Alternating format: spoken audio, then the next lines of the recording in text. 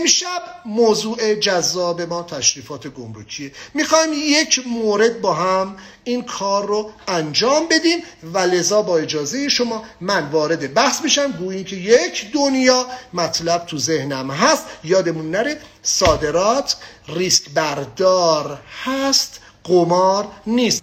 در رابطه با روش‌های تحقیق خیلی صحبت کردیم. در رابطه با بازاریابی حرفه‌ای زیاد صحبت کردیم. همه این مطالب رو گفتیم. در رابطه با مشخصه فنی کالا بسیار صحبت کردیم که توافق بین من و خریدار است.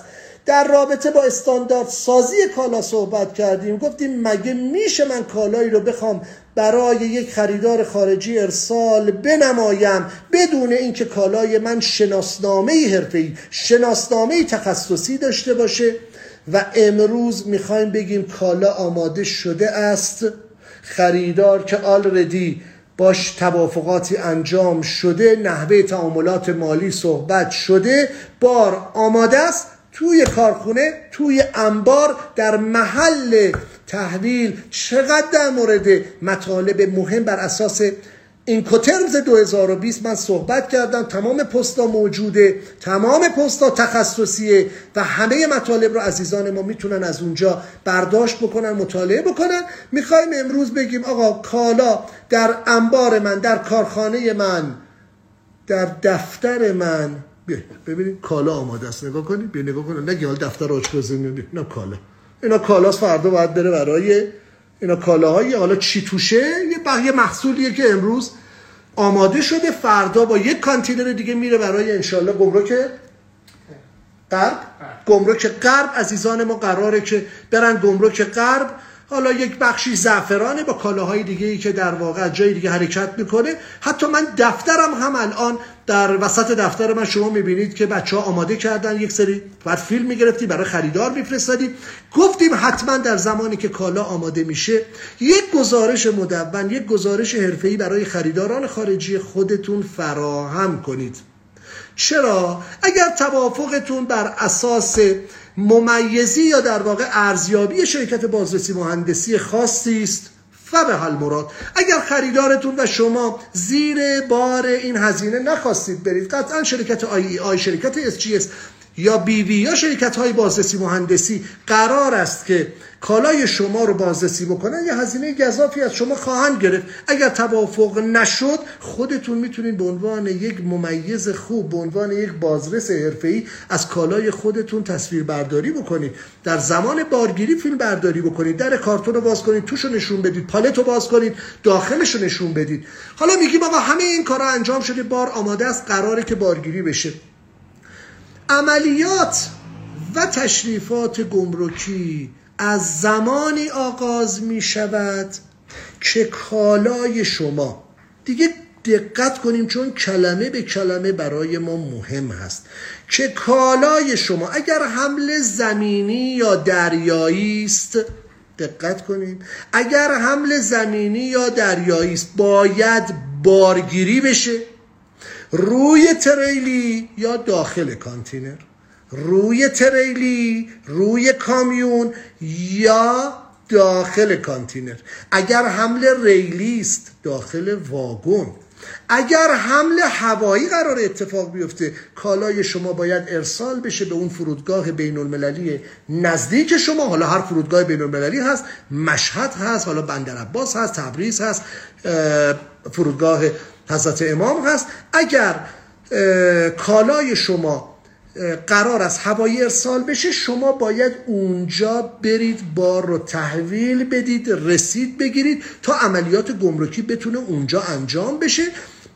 ولی در شرایطی که چون اغلب صادرات به صورت زمینی یا دریایی یا ریلی داره اتفاق میفته، موضوع صحبت ما که حالا جالب است بدانید، با توجه به شرایط تحریم اجباراً باید محموله های صادراتی خودمون رو به بنادر کشورهای دیگه ارسال بکنیم که خداوند متعال عرض کردم در هوش و ذکاوت خاصی رو در وجود صادرکنندگان ایرانی قرار داده که یا راهی خواهیم یافت یا راهی خواهیم ساخت. میخوایم بگیم امشب کالایی رو که بارگیری شده روی تریلی که اولین گام در مسیر انجام تشریفات گمرکی است، این که ماشین تریلی مشخص یا بار رسیده به گمرکی که در واقع حالا در بندر است، قراره که مثلا در بندر آستارخان، در بندر انزلی یا در بندر عباس یا بندر نوشهر، بندر امام، هر کدوم از این بنادر یا چابهار، کالا درون کانتینر قرار میگیره، با بارشماری آغاز میشه و حالا میخوایم تشریفات گمرکی رو انجام بدیم. میخوایم بریم سراغ صابر چیزری، از صحبت‌های ایشون استفاده کنیم، با همدیگه سعی میکنیم مطالبمون رو مطرح کنیم. صابر امشب تو میخوای چیکار کنی؟ به ما بگو الان چی رو میخوای اظهار کنی؟ سلام. ماسک تو بردار که بچه‌ها ببیننت. خب این آقای صابر چیزری، بفرمایید. سلام خدمت شما و همه همراهان. مطلب اولی که توی بحث صادرات کالا هست این که اول ما کالایی که میخوایم اظهار بکنیم باید ببینیم که این کالا اصلا اجازه صادرات داره و چه چیزهایی نیاز داره که وقتی رفتش در گمرک مجوزهاش قبل از اینکه به قول معروف بخوایم کار صادراتی انجام بدیم گرفته بشه که به قول معروف وقتی ماشین تو کامیون هستش توقفی نکنه و فرآیند صادراتش به راحتی انجام بشه.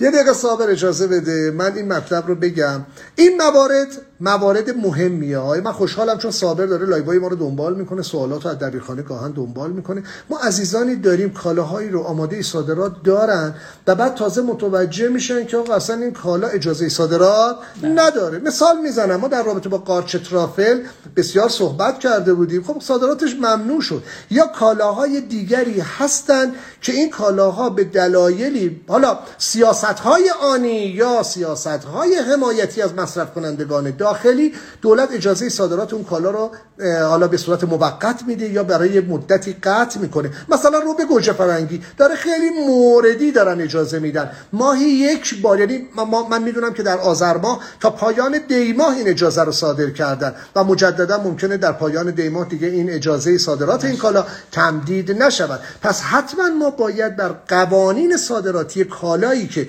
میخوایم صادر بکنیم اشراف داشته باشیم. یادمون نره صحبتمون صادرات منصفانه است. صادرات منصفانه یعنی صادرات کالای مازاد نیاز داخلی. خب صابر برو جلو. وقتی مرحله اول تموم شد و کالامون متوجه شدیم که حالا اجازه صادرات دارد و اگر مجوزی میخواد مجوزشو گرفتیم، ابتدای اول از همه یعنی کاری که باید انجام بدیم این که فرمی رو آماده بکنیم، مشخصات کالا، مشخصات صادر کننده و مشخصات اون راننده‌ای که داره این کامیون میخواد حمل بکنه. در واقع نامه ای رو شما برای گمرک مربوطه میخوای آماده بکنید. خب این نامه رو شما مثلا به کدوم گمرک داری میزنی؟ گمرک مراغه؟ مثلا ما داریم گمرک مراغه میزنیم. به گمرک مراغه میزنی؟ بله. که توش اسم مدیر عامل متنشو بخون. چی داری میگی؟ با سلام احتراما این جانب محمد امین حاج‌کاظمیان، مدیر عامل شرکت دارنده کارت بازرگانی به شماره مشخص، شماره کد ملی. پس شما نام خودت رو نمی‌نویسی، با اینکه شما نماینده من هستی ولی به عنوان مدیر عامل میتونیم مدیر عامل بزنیم و اسم نماینده هم بیاریم، چون نماینده میتونه کارش توی وارد گمرک بشه چون خودش یوزر پس داره نماینده. بله. به شرط اینکه به قول معروف مدیر عامل شرکت اجازه اینو بده، به قول معروف وکالتنامه بده که نماینده من کارهای تشریفات گمرکی رو انجام بده، چون بعضی کالاها حضور نماینده و صاحب کالا نیازه. برای خب چون صاحب کالا نمیتونه انجام بگیره حضور داشته باشه در اونجا، به نماینده این اجازه رو میده که فرآیند کارهای گمرکیشو انجام بده. چون فرآیند گمرکی فقط بحث خود گمرک نیست، چیزهای دیگه ای شاملش میشه. بله. مثل بحث قرنطینه نباتی، بحث استاندارد که خب نماینده باید پیگیر این کارا. خب یه مطلب مهمی رو آقای صابرخان چیزری مطرح کرد. ببینید یک مدیر عامل قرار نیست که دنبال کالای خودش هم بدود، باید بدود. برای شروع کار باید این کارو خودش بکنه. ما باید اشراف داشته باشیم بر دانش تامین و تحویل. نمیخوایم حرفای تکراری بزنیم. من باید بدانم چه اتفاقی داره میفته، ولی به هر حال یک مدیر عامل ابتداءً باید به عنوان به هر حال فردی که در در جبهه مارکتینگ هم داره فعالیت میکنه برای عزیزانی که به هر حال تازه فرآیند صادرات رو شروع کردن، ولی نه فقط باید اشراف داشته باشه، ولی آرام آرام باید یک نمایندگانی رو برای خودش تعریف بکنه. من همکاران خودم رو به عنوان نماینده معرفی کردم. آیاش کاظمیان، من همکاری ندارم که معرفی بکنم. شرکت هایی هستن، شرکت های حق العمل کار هستن که این کار رو میتونن انجام بدن. با چانه زنی میتونید از اونها بهترین نرخ ها رو بگیرید، باهاشون هزینه ها رو در واقع به تعامل برسید و با توافقی که اونها انجام میدن میتونید یک وکالتنامه، در واقع وکالتنامه میرید دفاتر چی میگن، دفاتر قانون، چی میگن، دفاتر اسناد رسمی میرید، یک وکالتنامه میدید. من وکالتنامه رو در پویش ملی صادرات در پستای قبلی یه مدلش رو گذاشتم. من به همکار خودم همین وکالتنامه رو دادم و لذا صابر چیزری در هر جای ایران میتواند کالاهای من رو، تشریفات گمرکیش رو انجام بده، حتی به صورت دورکاری. الان صابر داره به صورت دورکاری یک ثبتی رو انجام میده و به شما میخواد این اتفاق رو نمایش بده. خب صابر، بعد که فرممون رو کامل پر کردیم، خب نامه رو بخونیم یه بار دیگه. با سلام احتراما این جان محمد امین آشکازمیان، مدیر عامل شرکت، دارنده کارت بازرگانی به شماره معلوم و شماره کد ملی در نظر دارد. تعداد الان این کالایی که داری چیه شما؟ کشمش تیزابی 2050 کارتون کشمش تیزابی، بله، به وزن خالص 20500 کیلو، کالای ایرانی به مقصد کشور یونان از طریق مرز خروج بازرگان صادر نمود. شما داری از طریق مرز خروج بازرگان کالاتو ارسال می‌کنی؟ بله. خواهشمند است دستور فرمایید نسبت به انجام قطعی ارزیابی کالای صادراتی فوق به صورت ارزیابی در محل در محوطه گمرک مراغه اقدام نمایید. بعضی کالاها چون کلا کالای گمرکی 3 مسیر داره، مسیر سبز، زرد و قرمز. در 2 مسیر اول اجبار بر پلمپ گمرک وجود نداره. سبز و زرد اجباری بر پلمپ گمرک ندارد و بعضی کالاها ارزشمنده. بله، ما دوست داریم که این کالا میخوایم پلم بخوره و توش اون درخواستمون رو به قول معروف می‌نویسیم که با توجه به حساسیت کالا نیاز داریم که پلم بخوره، که ارزیابی در محل رو میتونیم تغییر بدیم، به حمله یکسره تبدیلش بکنیم که اون موقع کالا اجازه این که پلم بخوره رو پیدا میکنه. خب اینجا باز به این مطلب اشاره بکنیم چون مطلب مهمه. ما باری رو تحویل میدیم، راننده بار رو منطقاً باید از ما تحویل بگیره. در تحویلی که راننده در واقع با امضای کاغذی یا با امضای قراردادی که به نمایندگی از شرکت حمل و نقل انجام میدهد، این محموله تحویل راننده میشه.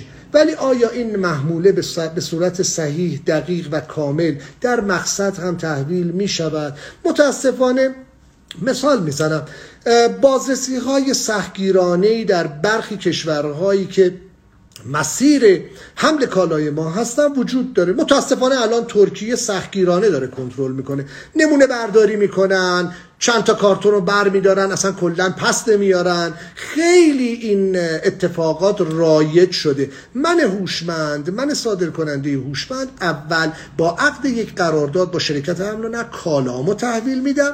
در ادامه در زمانی که قرار ارزیابی کالا انجام بشه حتما سعی میکنم تمهیداتی رو در واقع در دستور کار خودم قرار بدم که با این تمهیدات آرامش بیشتری برای من ایجاد بشه، کالای من در واقع با امنیت بیشتری به سمت بازار هدف حمل بشه. پس من اگرچه آقای صابر چیزری مدعی است که آقا می توانیم از مسیر زرد یا مسیر سبز استفاده کنیم، ولی من قطعا اصرار میکنم مسیر قرمز استفاده بکنیم و در مسیر قرمزمون حتما باید محموله پلمب گمرک رو داشته باشه.